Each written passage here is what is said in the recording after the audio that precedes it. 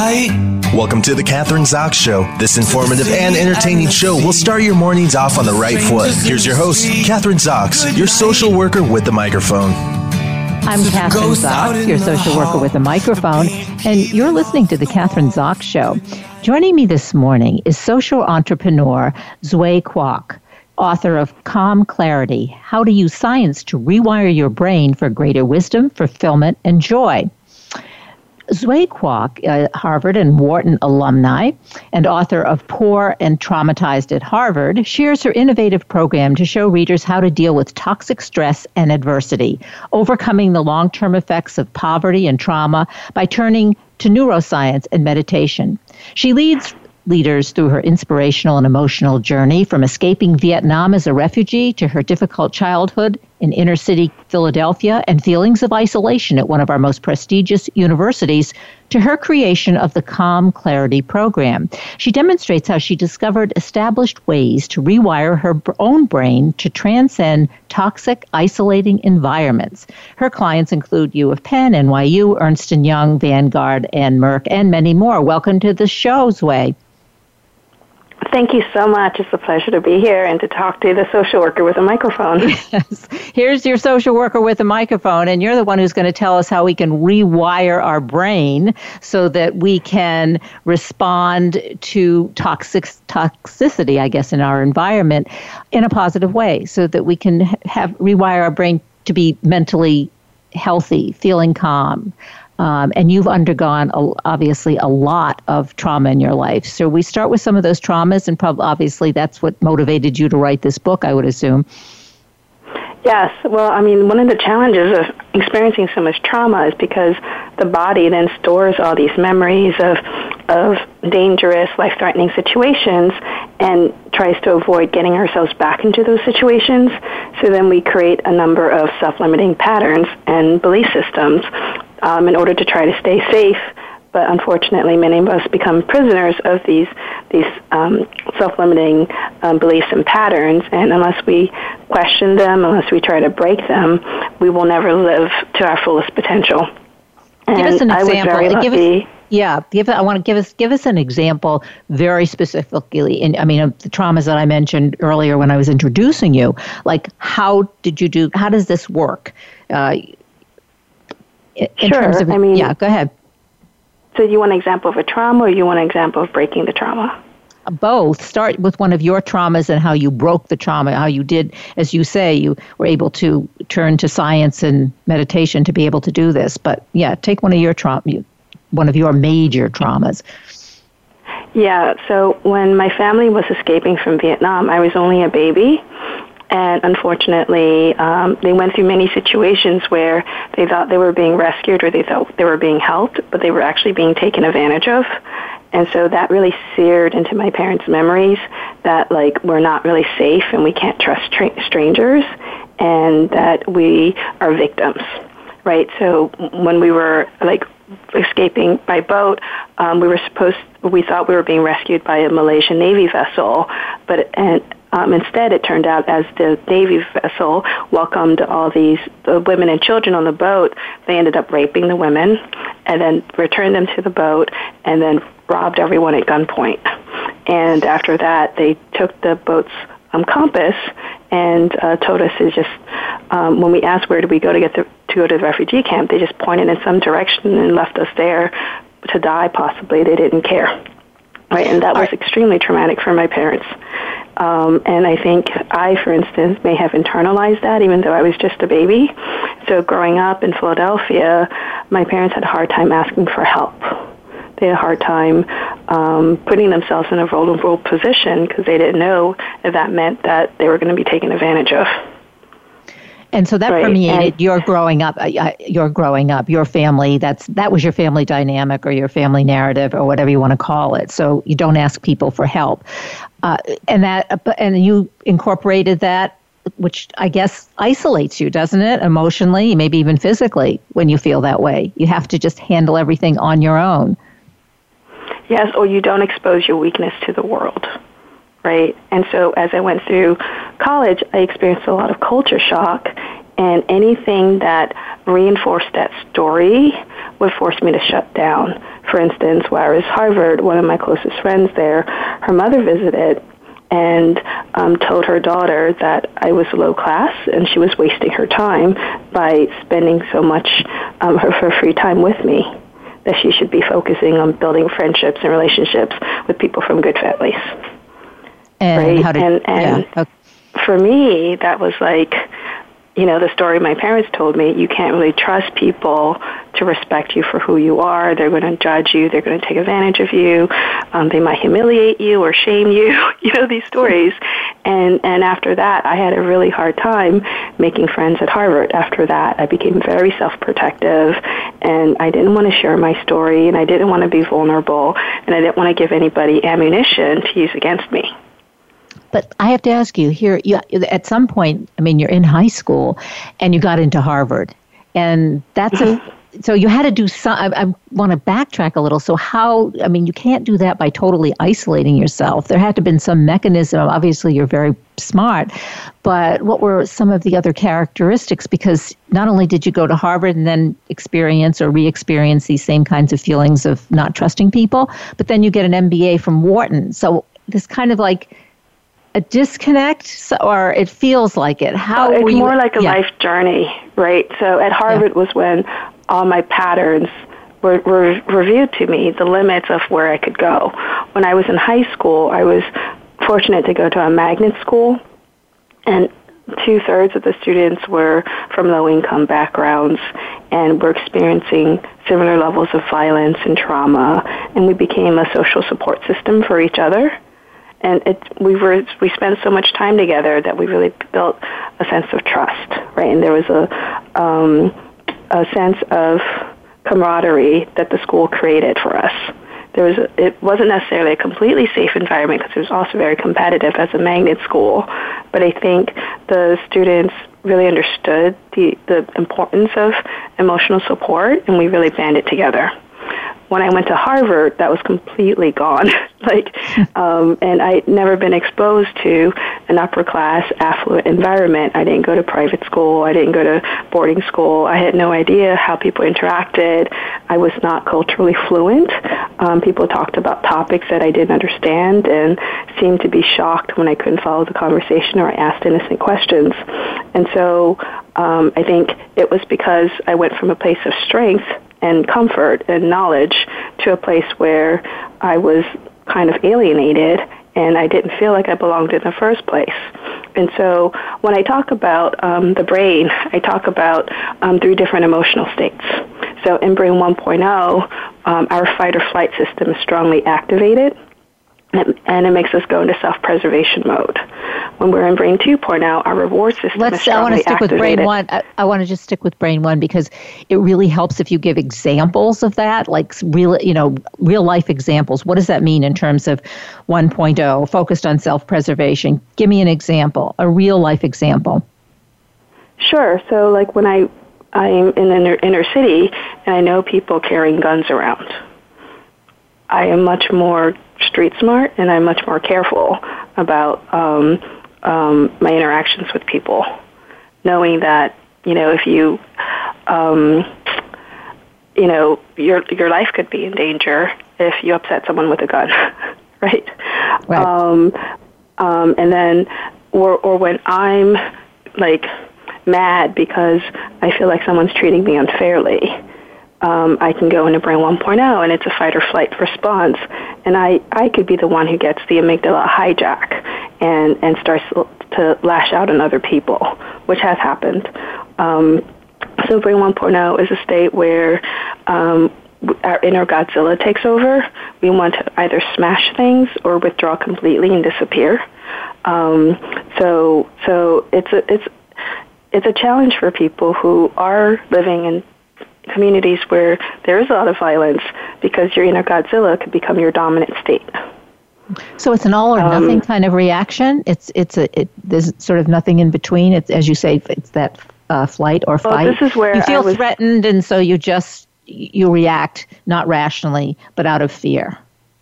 So it depends on your connection to Brain 3.0. So I was going to say that Brain 2.0 is when the dopamine system, the reward circuits are overactivated, and you feel such strong urges and impulses that you feel like you have to pursue them. You don't have control. You want immediate gratification. It's a state where you give so much power to the things that you're chasing to give you happiness. And if you don't get those things, you're in a state of agitation and anxiety. So people can say, like, addicts are in a state of brain 2.0. People who are obsessed with making a lot of money, who are addicted to achievement, who are addicted to food, who are addicted to substances, all of that is working on the dopamine system. So would you say, I'm going to interrupt you, that our society are really, it seems to me, where most of us are, many of us are at brain 2.0, as you're describing it. Wanting more money, wanting a better job, addictions, whether it's drugs or alcohol or food. Seems to me as a society, as a culture, we're kind of stuck at brain 2.0. Exactly. And a lot of people go to brain 2.0 to escape feelings of being in brain 1.0. We don't like being in brain 1.0, so we go into brain 2.0 to escape it. Right? So we don't like feeling bad, so we may eat entire cake, things like that. And so then there's this higher brain, what I call brain 3.0. It's when your prefrontal cortex and all the neural pathways that connect into brain 1.0 and brain 2.0 can calm them so that you can maintain a state of having a bigger picture view. You can connect to your core values. You can embody your core values and aspirations. You can see a bigger picture, and you can have a positive impact on people, even in negative, dire situations, right? And so it's the interplay of these three brain states, right, that help a person, that determines whether a person is able to master their minds or be prisoners of their minds. So back to my examples of trauma, so you can have a situation trigger you, and your inner Godzilla starts to hijack you. But if you have also developed brain 3.0, you can recover. You have a sense of resilience, and you can recover the ability to see the bigger picture and realize that these triggers are impacting you. You're reliving a past experience of fear that may not actually apply to the current situation, right? And so when I listened to my parents tell their story, I had to keep reminding myself that was then. That was the boat journey, but today is different. Today doesn't have to be like yesterday. And in high school, my parents would always tell me, like, your dreams are too ambitious, they're too crazy, you need to focus on being practical, maybe be a pharmacist, you make enough money as a pharmacist, you'll have a good life. And I said, well, I don't want your fears to control what I become. I want, I have the gifts to do more than that. And I spent my life, my childhood working for my parents in their takeout restaurant, looking at life through a takeout restaurant window, right? And I didn't want to trade up to a bigger pharmacy window. I wanted to get out of that type of situation and see the world. And so when you're asking about how did I manage through high school, I think I was lucky I had that social support system from my friends in high school who had very similar issues and challenges with their parents. And in that environment, I had strengths to play out at school, and I knew my situation, and I had a sense of, even though it was very dangerous, I had a sense of familiarity, and I knew what was in my control and what was not in my control. So I didn't have to spend that much time in Brain 1.0. How did you figure that out, though, as a kid? Well, let's sticking a little bit still to high school. Like, how did you figure that out at a fairly young age? I mean, that's a pretty sophisticated way of kind of analyzing the situation, realizing, hey, I don't want to be in the mental state or position that my parents were. That's their position. That was then, and this is now. Because that's not easy to do. I mean, was there an aha moment, or it was just sort of a gradual awareness? I spent a lot of time looking out of the world through the takeout window and seeing the patterns of our customers and the emotional challenges that they brought with them. I saw people come into the store in Brain 2.0 wanting to trade their food stamps to buy cigarettes. And of course, I couldn't do that for them. And people who should have been buying food for their babies were instead doing other things with their money. And so it made me think a lot about life when you're witness to so many horrible things that happen in the world, and you want to ask yourself, why does this happen? Why do good people end up like this? The kids that I grew up with ended up becoming drug dealers and going to jail. Some were shot. And so it makes you ask these big questions like, at some point we were very similar. How did our paths diverge? And I realized some people, my cousin, for instance, would go into Brain 1.0 and he would be filled with so much anger and hatred. And some people would go into Brain 2.0 and want to drink or take drugs to escape and numb the pain. But you have to face the situation. You have to find a solution. You have to find a way out.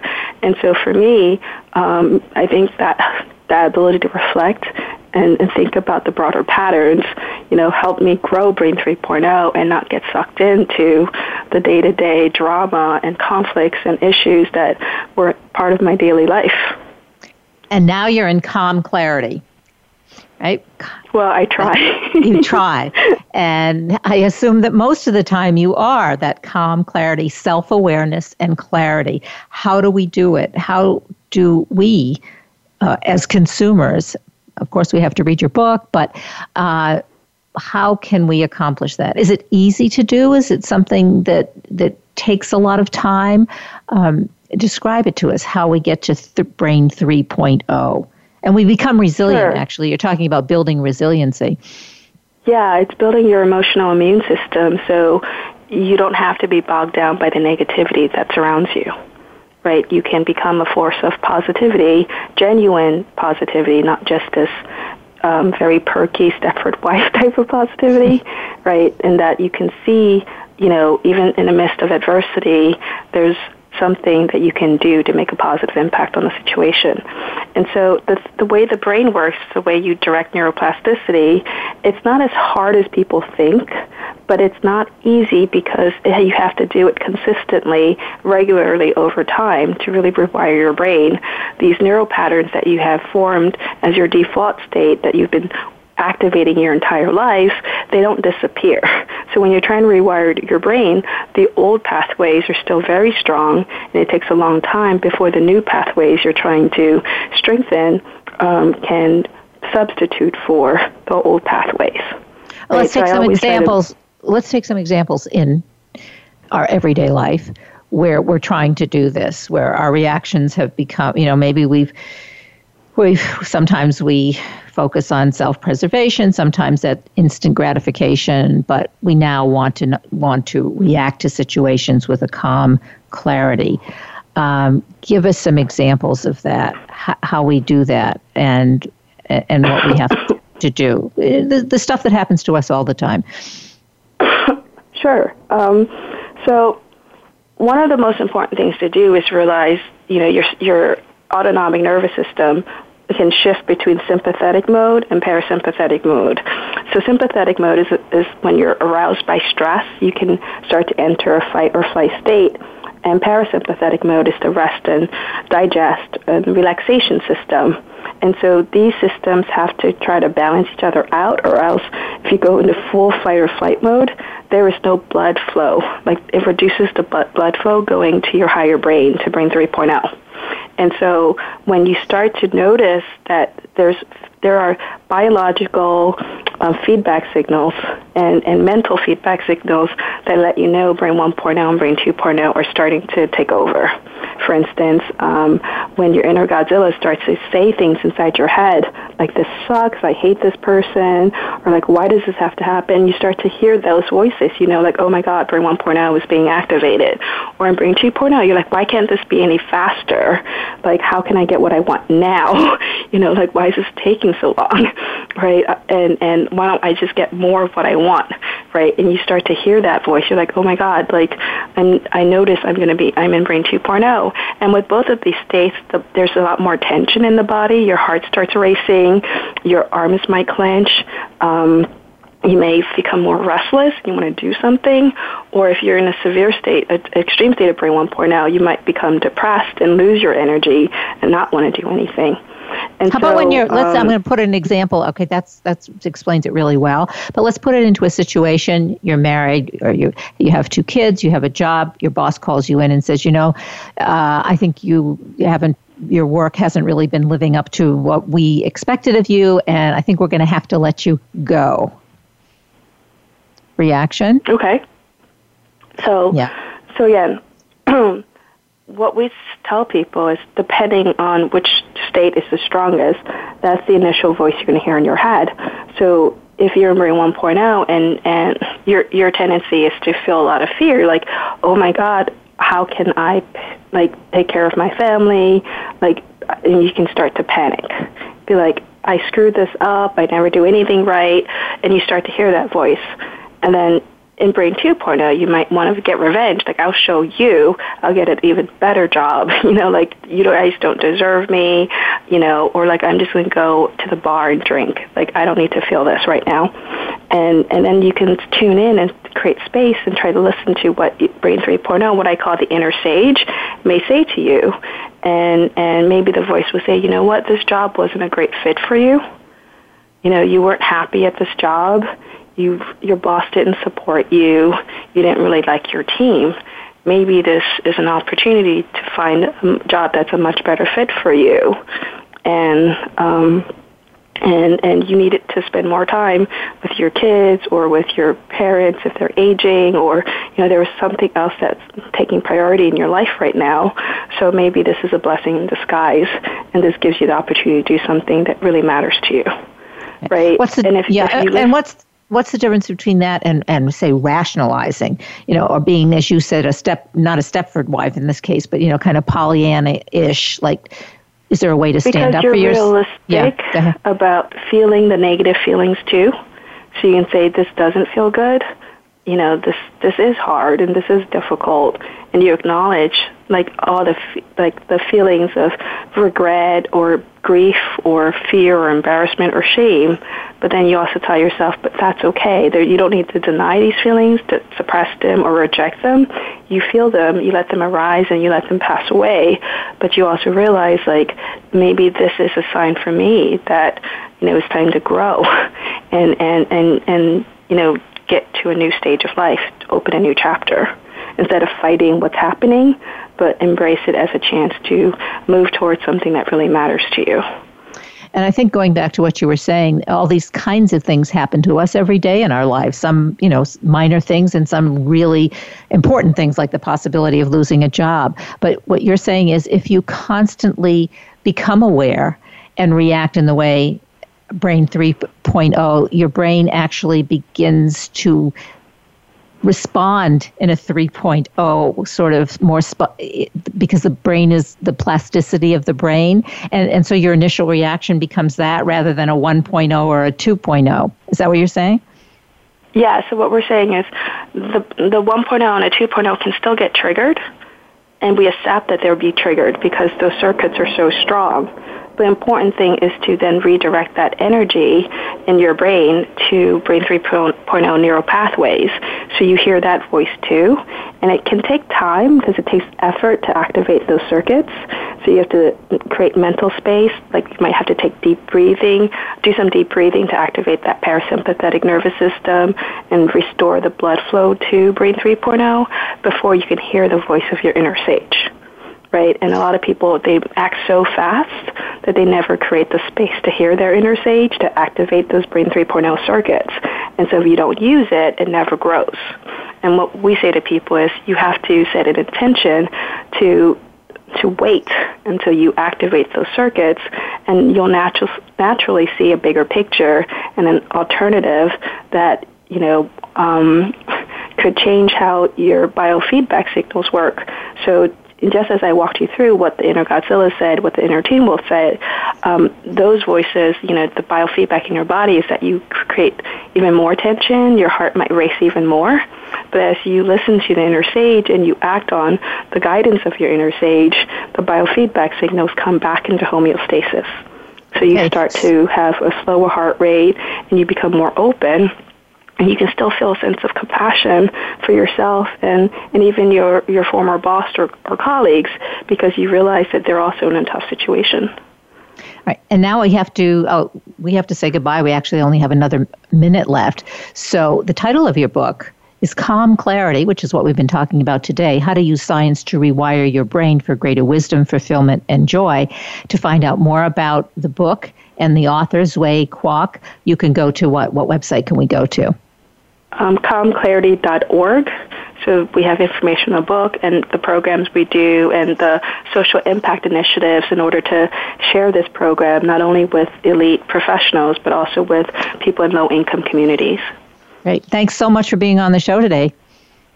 Thank you. It was a pleasure. It was really great talking with you. Great. Yeah. Great talking to you. I'm Kathryn Zox, your social worker with a microphone, and you've been listening to The Kathryn Zox Show.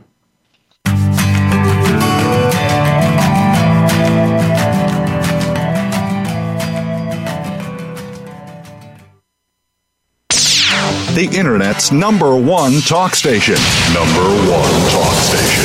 VoiceAmerica.com.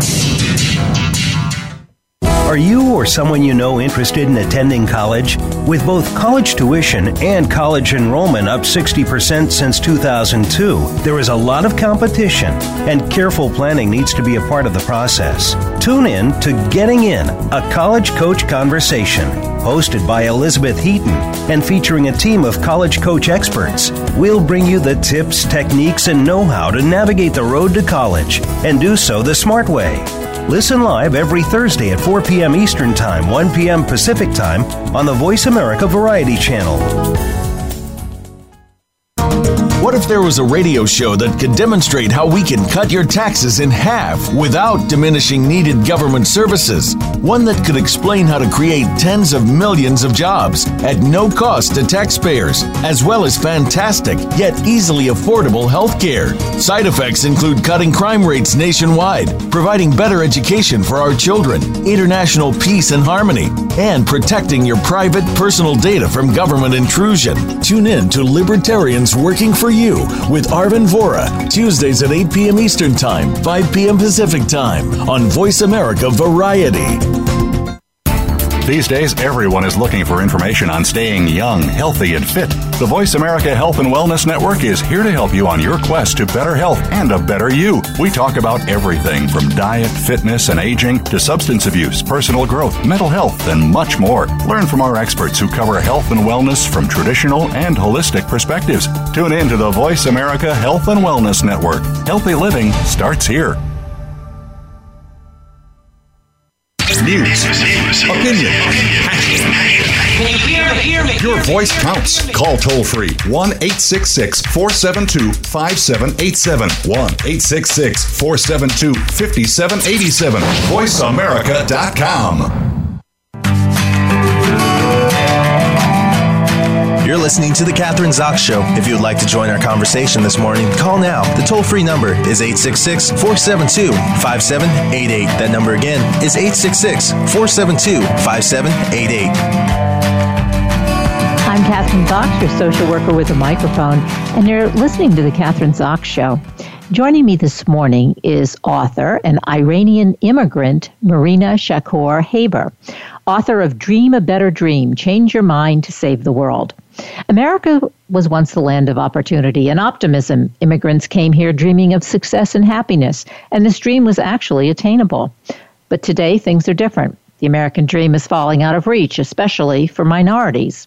Our once optimistic and hopeful society has become toxic and negative with increasing levels of divisiveness, racism, bigotry, misogyny, and isolationism.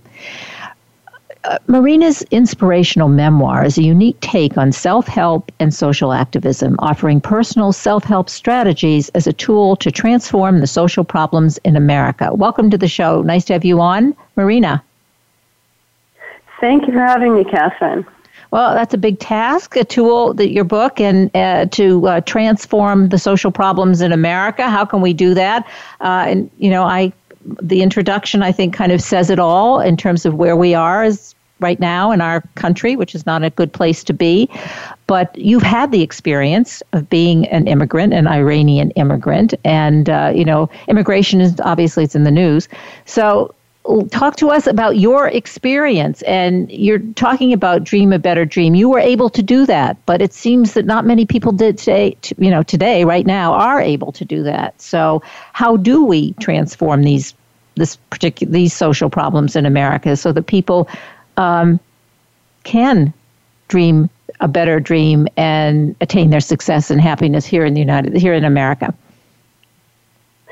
Well, that's a loaded question today. There are several questions. I don't know. Yeah. It's packed. So let's start with the American dream. The American dream is really there for the few at this point. Some have enormous financial, wonderful American dreams, financial successes. Then there come the middle class and the poor, and those people, of course, have a very hard time to attain their American dream. Many people have to work 2 or 3 jobs, rely on public housing, on Medicaid to have at least something, while others don't know what to do with their money. So I have found that when I looked at history, whenever inequality became so vast that something had to give, either there's a revolution or there's a war, there's always an uprising to end this state of inequality. At this point in America, I think people, if they were to start looking at that, especially the rich, and would invest again in America, in American future, that is in its people, in its youth, and also in its country, in its social structure, infrastructure, and the environment itself, that we could make a great change and set the clock maybe back to the way to when our forefathers had envisioned this country to be. So it was not everybody for themselves, but that we should work with one another together to make this a great country. I think. Well, I'm going to interrupt you for a second because I want to go back to your own experience, because you had a different experience. Yeah. It was a good experience. You grew up, or you were born in Iran. I guess you left when you were about 8 years old, or you were young, and your parents took you to Germany. You went to Paris. You were educated in Paris and Vancouver, Canada, and then came to the United States in 1987. And you have been successful in business and in many things that you've done here in the United States. So do you think your experience maybe is somewhat different than some of the people who are coming here today? You were I don't want to put words in your mouth, so tell us your experience, but it seems to me you were well educated, you had the support of your family, you weren't poor there were certain... No. Okay, so right. Let's talk about your experience first. We left Iran. My mother was very psychic, and she had just had this intuition that Iran would, at one day, the Shah's regime would fall. And it did. It took many years, but at the same token, she didn't want us to grow up as Iranians, because she wanted us more Europeanized or westernized, meaning that we would have an education, we would be self-reliant. She was Dutch, so that was more, her upbringing. So she wanted us to be more westernized.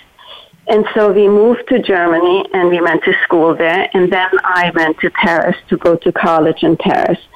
And at that point, we realized suddenly that we were practically homeless because we couldn't go back to Iran anymore. We were not really Iranians. We were not Germans. We couldn't live in Germany because there was no immigration. And so the only option was to find a country that would accept us, and it was Canada. My mother preferred Canada because she had read one too many Inside Detectives, and there was too much crime for her in America. Funny thing is, 3 of her 4 children ended up in America afterwards. Not surprising. But then and then I was offered a position here in New York, And I jumped at it, and I went by myself, and I started my career, and then I married and started my own business. So I worked very hard, and the possibilities were definitely here in America. They were great. But I believe that things have gone south somewhat. What business were you in, and how were you able to become successful at it? I mean, obviously, I keep going back to the fact that you were well educated, so that's a real plus. So you when you came, definitely real plus. Yes, I started a nurse agency business in New York and New Jersey. We supplied nurses to hospitals in both states, per diem nurses. And then I also went into the home care business, providing aids to elderly patients in their homes. And yeah, go ahead. And then once you did, so that was my business. And then a few years ago, things had changed, and I closed the business because it was no longer successful. And as heartbroken as I just realized that there must be a message there for me, and I need to do something different. At that point, I started thinking about writing a book, and when Mr. Trump was elected to become president of the United States, I decided that this was my calling because I'm not happy with the negativity and the divisiveness of our country. And so I felt I needed to express my opinion about it and offer, hopefully, alternatives and how we can work together. Not that opposition is bad. Opposition is excellent. In opposition and through opposition, we grow. But it cannot be hostile. So my point is that I would like to change our tone, and I would like to change our negative state of mind to a positive one. Now, are you a naturalized citizen? Yes, I American have citizen. Actually 3 citizenships, the Iranian, which I can never lose, the Canadian, and then the American. Now, my next question, Marina, is you go around, you are an author, obviously, but you're also a public speaker. So I assume you're going around to different groups, a variety of different groups, speaking to them about what we're talking about on the show today. What's the response, given this climate of Mr. Trump's presidency, when you speak to groups? And what groups do you speak? Who do you speak to? I have been speaking to schools and smaller groups in churches and smaller clubs. It's a more intimate setting when I speak to them. And people generally, whether they are pro or against Trump, there is a level of despair, I think, and unhappiness about the way we are going.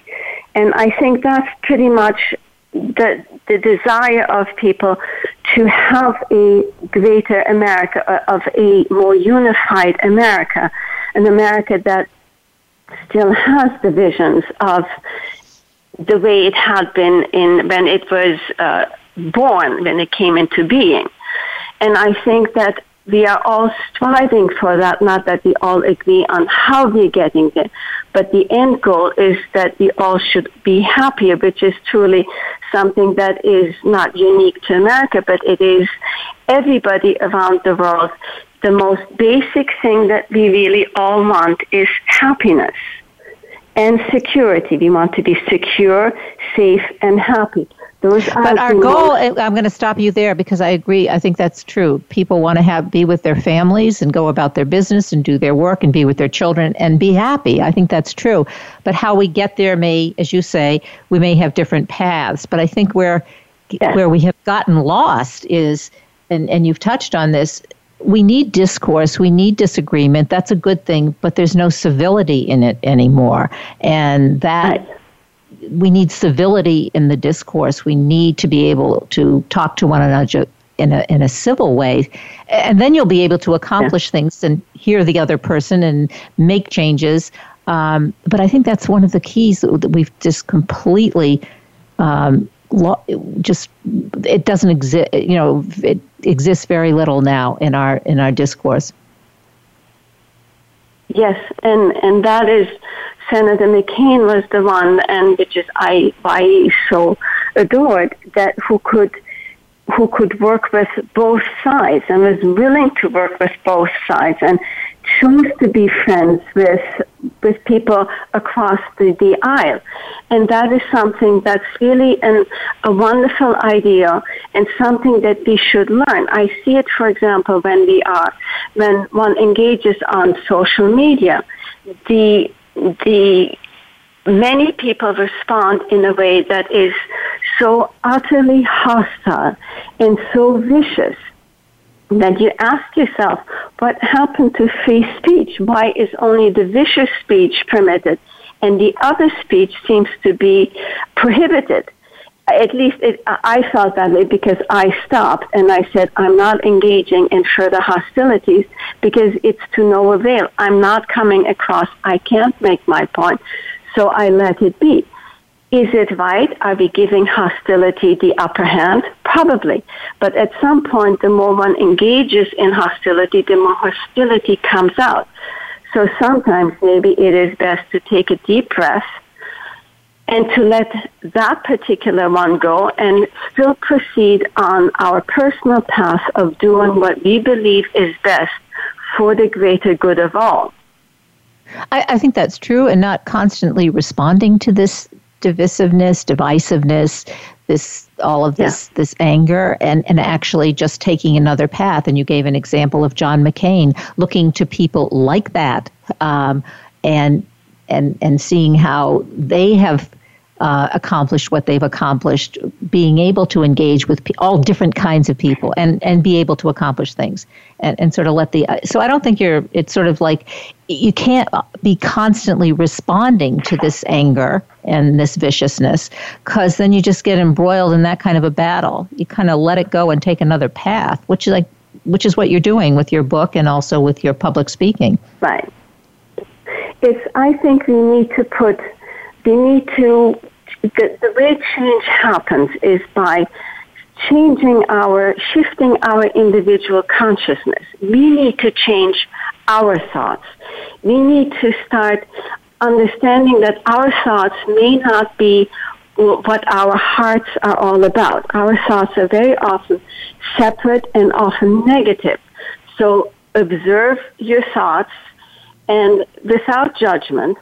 And then if you realize that they are negative and they're hostile because they've been so influenced by the hostility and negativity of the environment, of the atmosphere, let go, release, and then replace it with positive thoughts, with your vision, your intention, your goal.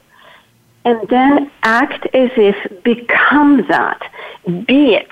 And so that way we shift our own consciousness, which will in return influence and shift collective consciousness. And I think it is not a quick fix, but it is a fix definitely that will work. It didn't work overnight that we became so divisive. It took some time for us to get here. Equally, it will take time to turn it around, but it can be turned around if the few that are feeling that this is not the right approach, that they live the other approach, become the more compassionate and positive approach. One of the things that we have to look at the context, we have to look our context, and I think you mentioned this in the beginning, is very different now. I mean, we have more of there's a big gap between the very wealthy and the very poor, and the middle class has been shrinking, and that is the way it is economically. So that's an issue that we have to deal with, and I think that's obviously some of the reasons why why we are where we are because of that. Not that I know how to solve that problem, but so the context is going to be different, like you mentioned, like we want to go back to the way it was when immigrants first came to this country. I don't think you can never go back. You always have to go forward. I think you can learn from the past, but I don't think you're never going to learn from the past. Definitely, yes. But it's a different world. And what I'm trying to say, though, is that we should take our inspiration from the past. The American system has been set up on a beautiful ideology of this equality, of this pursuit, the right to pursue your happiness, of fairness. And yet, over time, of course, as with everything, things change and certain things are forgotten and left behind. And so have been some of our wonderful ideals of this country. So what I'm trying to say is that today the corporations seem to have become individuals. They have greater power than a person. And the corporations seem to be the ones that are running this country's direction. Whatever is best for them, if they poison our environment, if they poison our waterways, and if they are putting fossil fuels, pumping it into the air, it is all permissible because it is best for them. But that is a short-sighted decision and a short-sighted view, because tomorrow will come, and tomorrow we will all be standing there, them included, and we have no earth left. We have poisoned ourselves. We have frankly committed suicide. Where is the gain in that? We have to start thinking, as I call it, positively selfish. This does not work in the long run for none of us, not for the individual, not for the greater good of all. What about leaders, since you talk to a lot of people and you're engaged with a lot of people with this kind of a dialogue, whether they're Republicans or Democrats, but young leaders, is there that kind of leadership? Young people, and when I say young, I don't even mean that young, but not in their 70s and 80s, but people in their 50s and even early 60s. Do we have that kind of leadership? Are we growing those kinds of people? And where are they? That's just it. What we need to do, you've hit precisely on that point. We need to grow our young leadership, and that starts back again with investing in our future, into our children, our youth. Right now, what we're doing is it's almost penalizing them.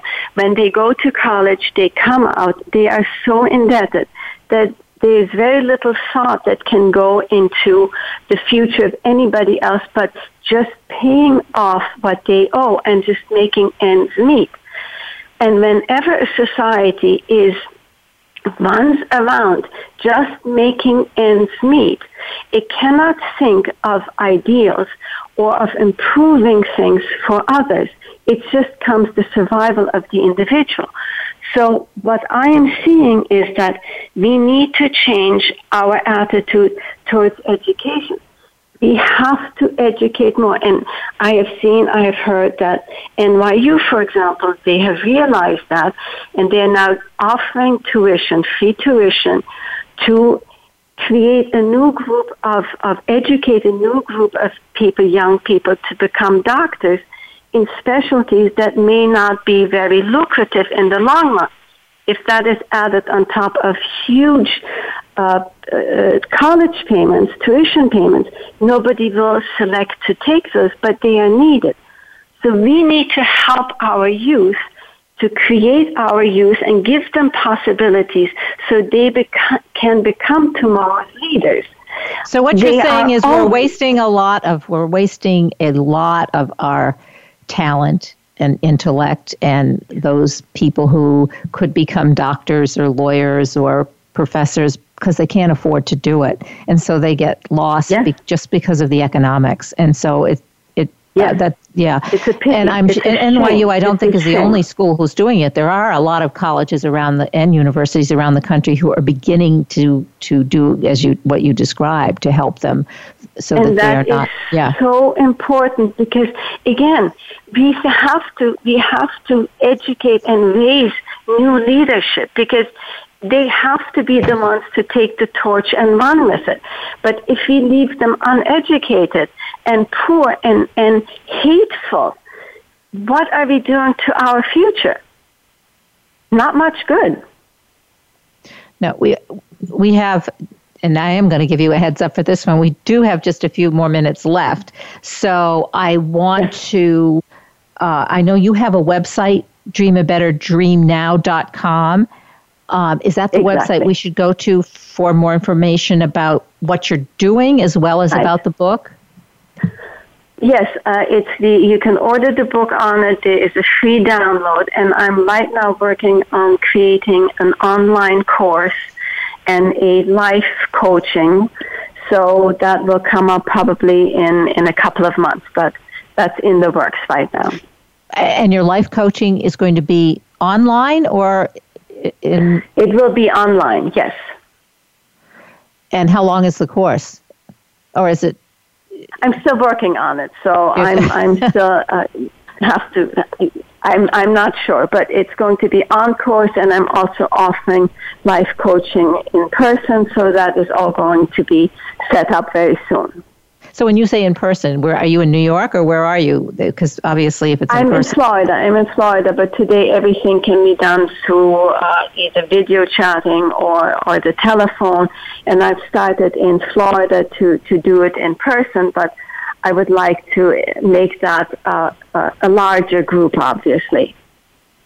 And your course is going to be really, I guess, an outgrowth of this book, right? I assume, the dialogue. Yeah. Yes. It's going to be similar to what we have been talking about on the show today.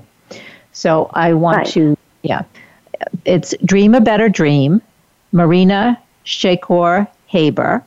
And you can get the book online, bookstores everywhere. You can download it, which is what I seem to do now, and read my books on my iPad. But it's been great talking to you today.